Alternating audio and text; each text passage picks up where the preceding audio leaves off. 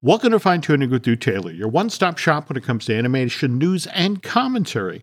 I'm Drew's co-host, entertainment writer Jim Hill, and he and I are recording this show on Wednesday, April 20th, 2022.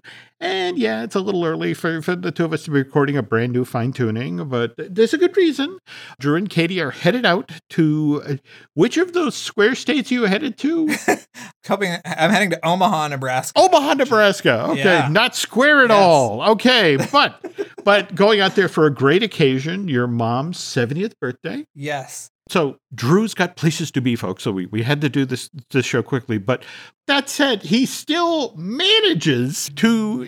There's no other way to describe it. This is blockbuster animation news about what's going on at Netflix literally this week. So Yes.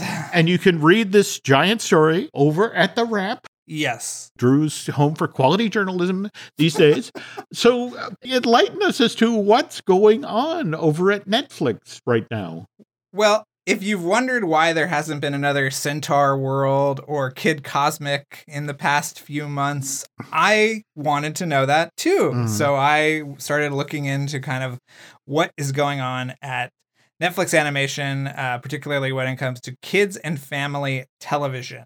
And what I found is not great. There are several huge animation shows that I'm sure you guys were really excited about, including Bone, which I think is the big one, the adaptation of Jeff Smith's beloved comic book series, as well as Lauren Faust's Toil and Trouble, which, Jim, I know you were really looking forward to. We were just talking about Medusa last week. We so were, yet another yeah.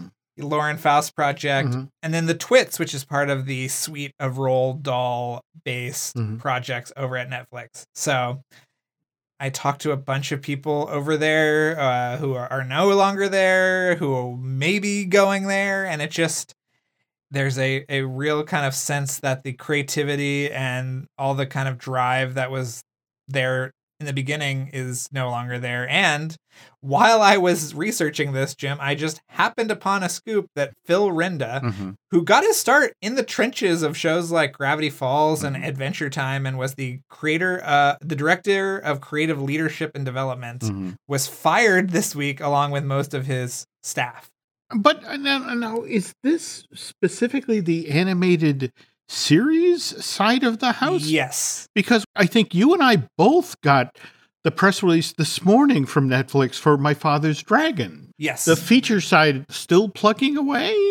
Oh, yes. I mean, I think the feature side is where a lot of the emphasis has been Mhm. diverted towards. Okay. But still, My Father's Dragon Mhm. is an acquisition title. It's not a thing that was developed in-house at Netflix. Oh, that's right. Cartoon Saloon. Yeah. Cartoon Saloon, the two big things last year were Mitchell's versus the Machines, which was a Sony movie, Mhm. and Robin, which was an Aardman movie. So What are you hearing from the folks that I guess used to work in this area at Netflix?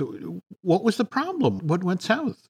well, I think whatever the numbers are, this kind of magical Mhm. algorithmic truth Mhm. that Netflix is Mhm. governed by, Mhm. they weren't there for these animated shows. And you had things like, I talked to Elizabeth Ito, who Mhm. created my City of Ghosts, which I think, Jim, you and I can agree Oh, on is one of the yeah. most charming Yeah. shows ever. Yeah. And it's got 100% on Rotten Tomatoes, Mhm. and they just don't want to do more. And she said that, everybody I talked to said that there was sort of like a lack of transparency when this happens. Mhm. It's really a shame. Doesn't this sort of feel like a Netflix pylon given yesterday's news about they lost 200,000 subscribers in the last quarter? And Yeah, and they're about to lose 2 million more. Yeah, I mean, Jim, that I've been working on this for the past absolutely. Yeah. You've been few weeks. you've been talking about, working your trap line, talking with folks. And to be honest, first of all, I'm hugely impressed with this story, given how hesitant people have been to talk up until this point. Yeah, I mean, I think it's just sort of like things are not great and people have left. This sucks. I mean, it's just that so many talented people and so many good shows. But the whole notion of, well, the algorithm says this, so we're not doing any more of that. But anyway, folks, it's a wonderful piece. It's a deep dive. We've barely skinned the surface here, but I urge you to go over to The Wrap and read the full-size piece that Drew has put together here, breaking some huge news. And it's going to be interesting to see what sort of ripples in the pond this very large rock causes. Well, but cool. Great job. Yeah. Okay, well, we have some other news here on Fine Tuning this week. And speaking of news, the news portion of Fine Tuning is brought to you by Storybook Destinations, trusted travel partner of the Jim Hill Media Podcast Network. For a worry-free travel experience, please book online at storybookdestinations.com. And I bring up this next story, Drew, because I know you know or knew folks who worked in the Wizarding World department over at Warner's.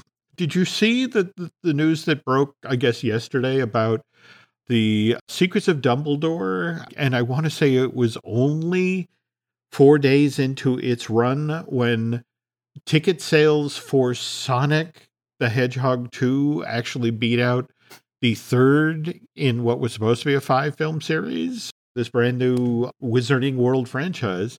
Now I wonder if we even get to see film 4. What's your take? I think they're going to wrap it up in 1, maybe. But yeah, there's still some lingering things in there. I don't know. Did you guys go see it, Jim? Not yet. Okay. Typically, when we're telling these stories, it's not about the Harry Potter film underperformed. It's like, I mean, remember what happened with Treasure Planet back in November of 2002, where that came out on the exact same day as the second Harry Potter film, the Chamber of Secrets, and that sold $88 million worth of tickets, where that animated feature only sold $12 million. Or this one actually made me angry because at this point, people knew what a Harry Potter film would do.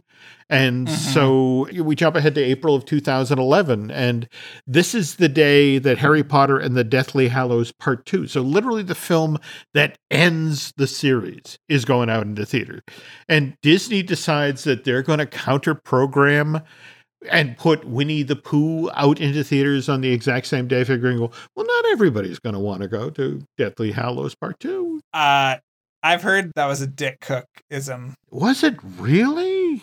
That he wanted to kill the movie, and so he said, well, bye-bye. Well, I mean, when you look at the difference, I mean, Deathly Hallows Part 2, $169 million worth of tickets, where Winnie the Pooh only sells 7.8. I mean, that didn't just kill that movie. It killed hand-drawn. What was supposed to be the second birth of hand-drawn animation at Disney. But it could be coming back. Next week, we're going to talk about Sketchbook, Jim. And okay, all right. Maybe hand-drawn is it's. I don't think it's running back into theaters, Jim, but it's starting to crawl. And all right, I'll take it. I'll take it. And we were just talking about the Netflix thing, and I haven't looked since this morning, but we were just talking about losing the 200,000 subscribers, and really 2 million more? That's what they think? Yeah, 2 million more next quarter. But the stock price, it lost 35% of its value since that news broke as of this morning. And that translates into a market value loss of 50 billion with a B.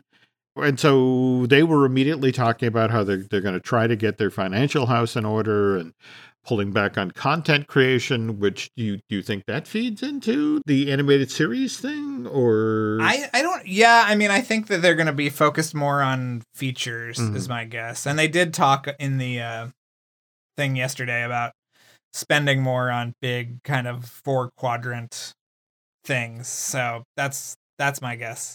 They just renewed Big Mouth for a 7th season. But again, raunchy, more adult animation. Likewise, the spin-off of Big Mouth, Human Resources, just got picked up for season 2. Netflix just announced that they're going to do a new animated series based on the Exploding Kittens card game. Yes. So adult animation is getting funded. And we were just talking about My Father's Dragon Boot, which, as you pointed out, is an acquisition. Yeah. I do not know what to make of this. All right. Yes. Other Netflix-related news. We just found out that the 5th and final season of Jurassic World Camp Cretaceous will be available for viewing July 21st of this year. And when we record this, The Bad Guys, the new DreamWorks animation, will have been in theaters for 4 days. Have I talked about The Bad Guys yet? I saw it like a month ago, and I thought it was wonderful. So everybody who is listening, go watch Bad Guys if you haven't already, because it's wonderful, and everybody did such an amazing job on it. So I loved this movie to death, and I think it is maybe the best DreamWorks movie since How to Train Your Dragon. So there you go. See, you're making me very happy to hear that, because I did spring for the Gallery Nucleus book. Oh, yeah. So I'm kind of hoping I get it in hand so I can check it out before the film. And since we're talking Netflix, we might as well talk about, Disney Plus. Did you see we're getting another Simpsons short? Yes, this Friday, I think, right? Yeah. Yeah. Kind of stepping away from the Force Awakens from its nap and the Good, the Bart, and the Loki. Yeah. This is really more about taking what they do in the show and making it writ big. The celebrity appearance. Billie Eilish and Phineas O'Connell. Yes. And did you see that Phineas was at Coachella this weekend and did a 1-minute acoustic version of one of the Four Town songs from Turning Red? No. Yes. Oh, that's cool. Yeah. That's cool. Nobody like you. At Coachella. We love to see it. And speaking of things we love to see, and face it, we started off today's show by talking about a large faceless corporation making decisions that impact, people's lives. And, every so often we get to tell one of these stories where it's a large corporation doing a good thing. And in this case, we're talking about Paramount. Did you see what they're doing for the Ukrainian refugees? No, I did not. You have all these little kids who, have been chased out of their homes, who have now crossed the border into places like Poland and that sort of thing. And they're away from all of their creature comforts. And so what Paramount has decided to do, well, first of all, they've made a $1 million donation to humanitarian relief organizations, but they've also announced that what they're going to do is take Nickelodeon kid-friendly content and make it available for free across all sorts of platforms in Europe, with the idea that Ukrainian kids, no matter where they are now, they can get their SpongeBob and Paw Patrol fix. Which I know that's not food, that's not shelter, that's not the big things that you're looking for. But there's this great story that Daniel Pinkwater, I don't know if you know him, he's the children's author who's a contributor to Weekend Edition on NPR. No. He tells this great story about right after 9/11.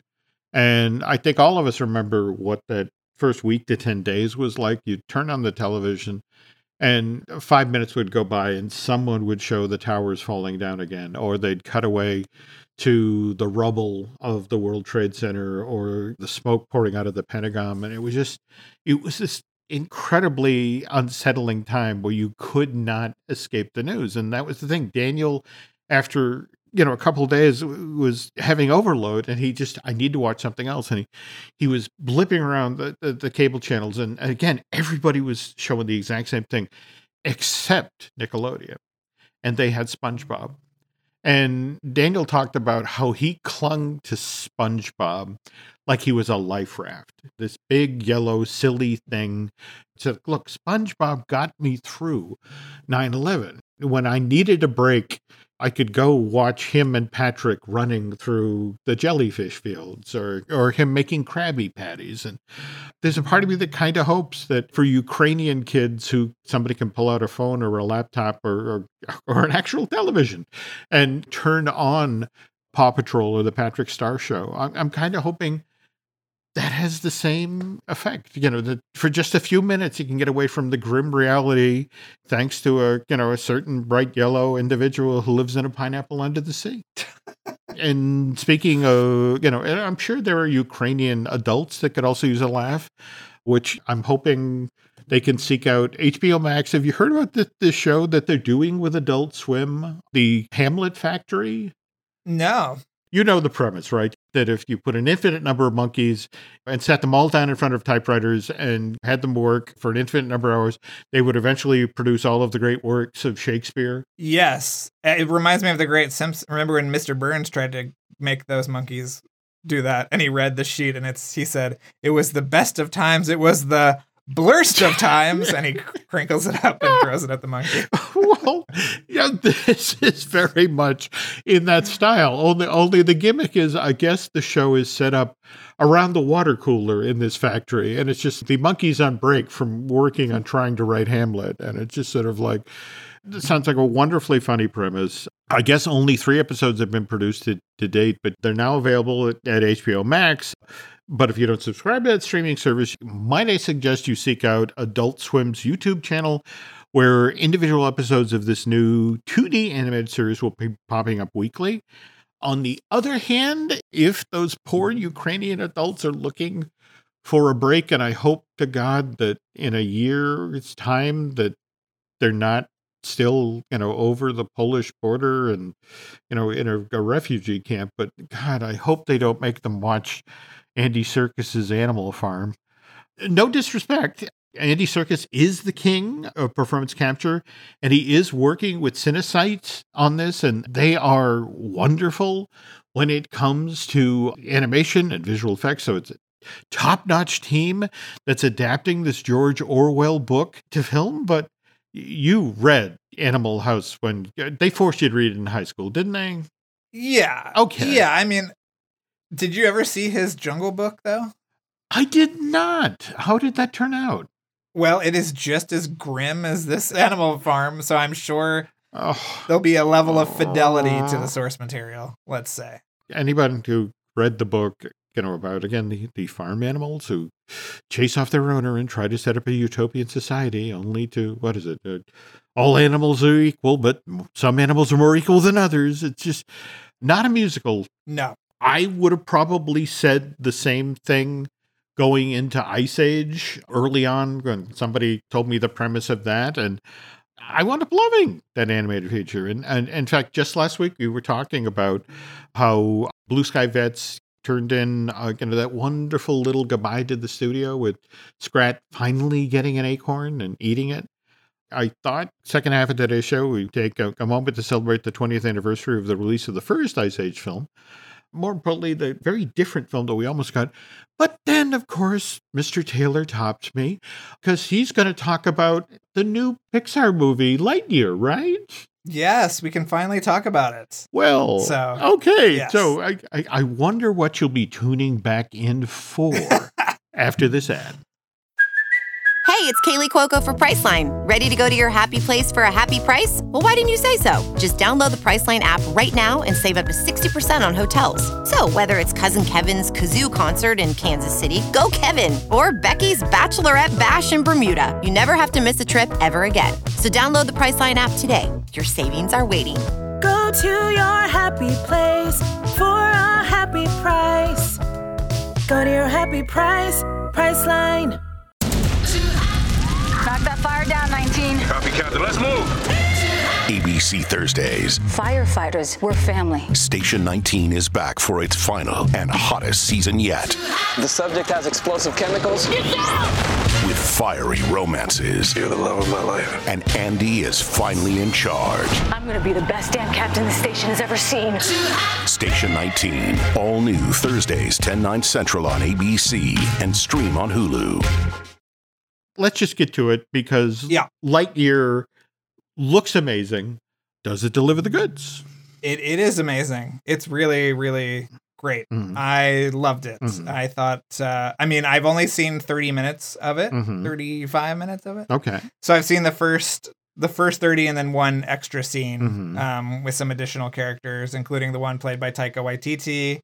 But this is a really awesome kind of like hardcore sci-fi movie from the studio, and it just looks amazing. And I think that Angus has a really great sense of story and character, and I think I cannot wait until I can see the rest of it. I mean, I'm obsessed, Jim. I've watched the footage like 3 or 4 times. I loved it so much. Yeah. When you've described this, what struck me was the confidence and the economy. Tell folks how this actually begins. So the movie opens with a series of title cards, and basically it says, in 1995, Andy got a Buzz Lightyear toy for his birthday. It came from his favorite movie. And then that fades out and it fades up and it says, "This is that movie." So you are just like, woo, yeah, I'm ready. Right after that. And it's really great. And, I took part in a press day and Angus said that actually, which was always my theory, was that the toy was actually from an animated series that came after the movie. He thinks that the movie was made in the late 70s, early 80s, which is very cool and explains the kind of visual aesthetic they went with, which they said they really wanted some chunkiness to the aesthetic. But it's really, really great. So a Buzz Lightyear movie, there's a cartoon. Andy sees the movie. He wants the toy. He gets the toy that we all know and love. I think the thing that was really going to surprise people is this is a legit sci-fi premise, right? Yeah. I mean, if you don't want to know this part of it, this has not been in any marketing materials, but nobody yelled at me when I talked about it during the press day. So I think it's fair game. Okay. But this is a time travel movie is the element that nobody has really talked about. Yeah. But it's a time travel movie by way of Rod Serling. Yes. And by way of Pixar, in the sense that the emotional weight of that opening of Up, where you watch time pass and you watch people change and you watch people pass away, it's there. And if you're not crying, it's a very great hook. It's, every time Buzz tries to get off this planet, he only is gone for 10 minutes or whatever, but the planet has aged 4 or 5 years. So every time he comes back, the planet is very different. And the premise of the movie is what happens when he comes back and the planet is really different and he has to save the day.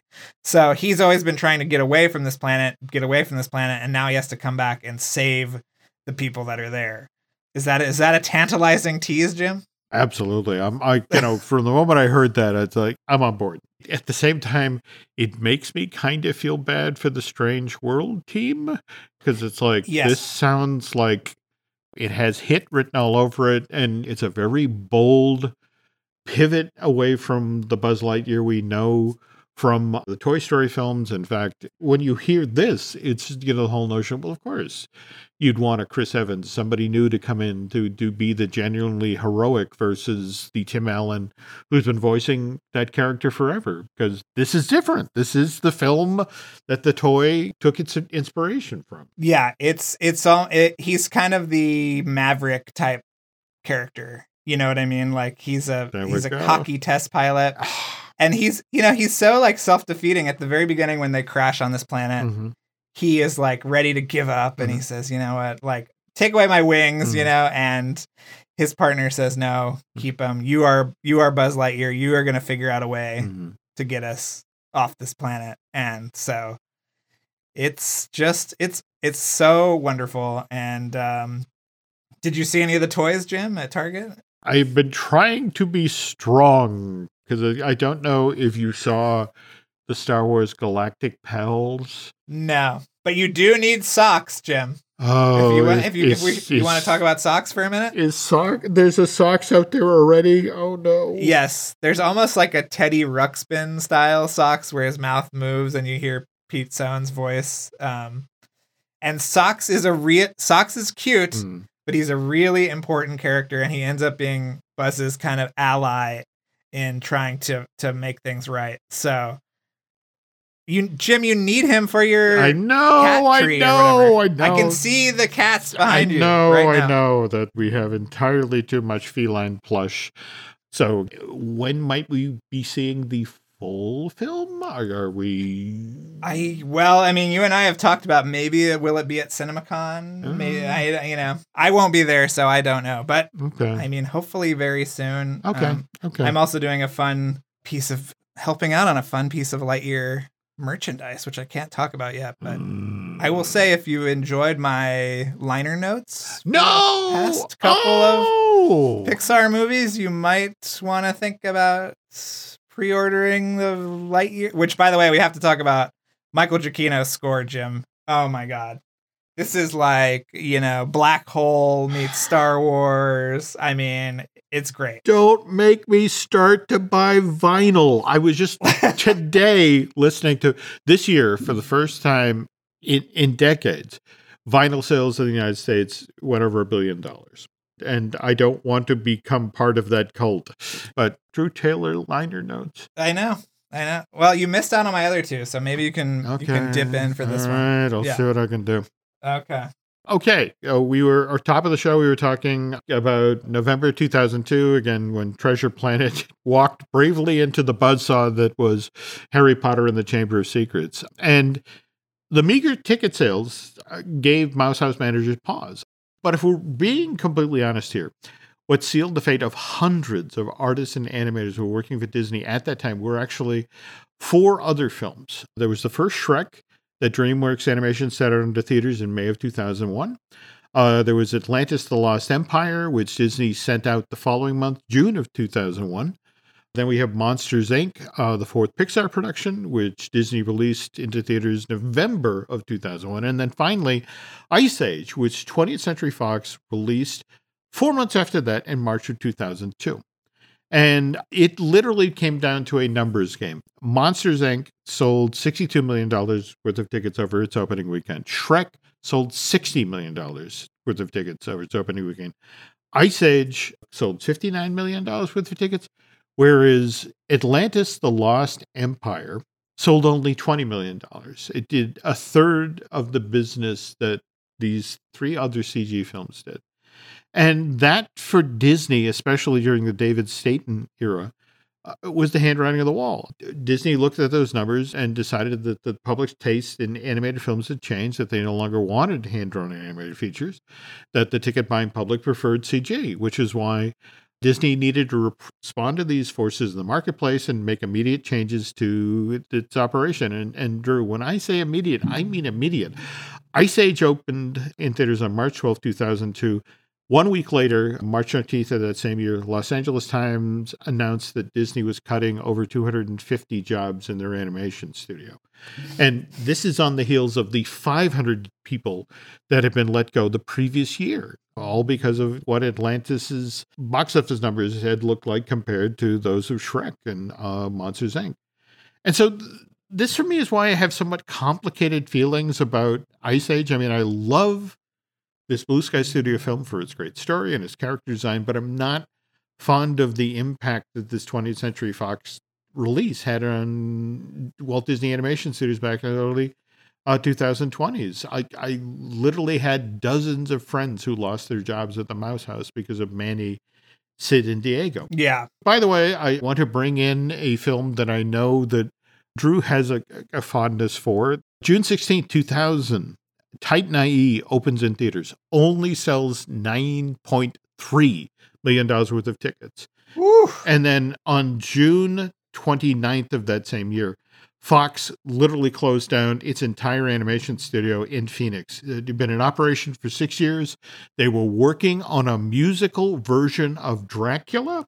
Talk about something that nobody has seen I have never seen a sketch. I have never seen No, anything that's from exactly. that movie. I'm so hoping that Don Bluth has a memoir coming out later this year. It's called Somewhere Out There, My Animated Life, due to arrive July 19th of this year. And I'm hoping that, given that he was part of the Arizona studio going down for the count, I'd love to hear what he has to say about the musical Dracula, or maybe hope that, some art for it shows up in this thing. Yeah. On the other hand, how would you like to have been the guys at Disney Studio who were working on Atlantis and Treasure Planet and watching as Titan AE spins in? And it's back to back, too. Yeah. This is where I'm worried about. This is where the Strange World worry comes in. Same thing I was thinking today. It's like, I want Lightyear to work. I want Strange Worlds to work. Now, think about this. Fox Animation in Arizona has shut down. So Blue Sky gets the Ice Age gig by default because evidently they began working on the idea at the Arizona operation and then I did not know that. Yeah. All right. Was Chris Wedge there? See, that's the thing I'm trying to track down because Chris is on the map because of Bunny, which took home the Academy Award in 1998. But in a weird sort of way, it's this repeat of the Disney Pixar situation from the early 90s. I mean, Pixar had won the Academy Award for Tin Toys, so they then get the offer of the 3-picture deal with Disney to make features for the studio. But they don't have any real power or authority, which is why they have to constantly adjusting the film to the notes they're getting from Jeffrey Katzenberg, who then shuts it down because it's too mean-spirited. It's like, you told us to make it mean-spirited. Edgy, Jim. Edgy. There we go. Edgy. Okay, so long story short, Blue Sky isn't even calling the shots on Ice Age.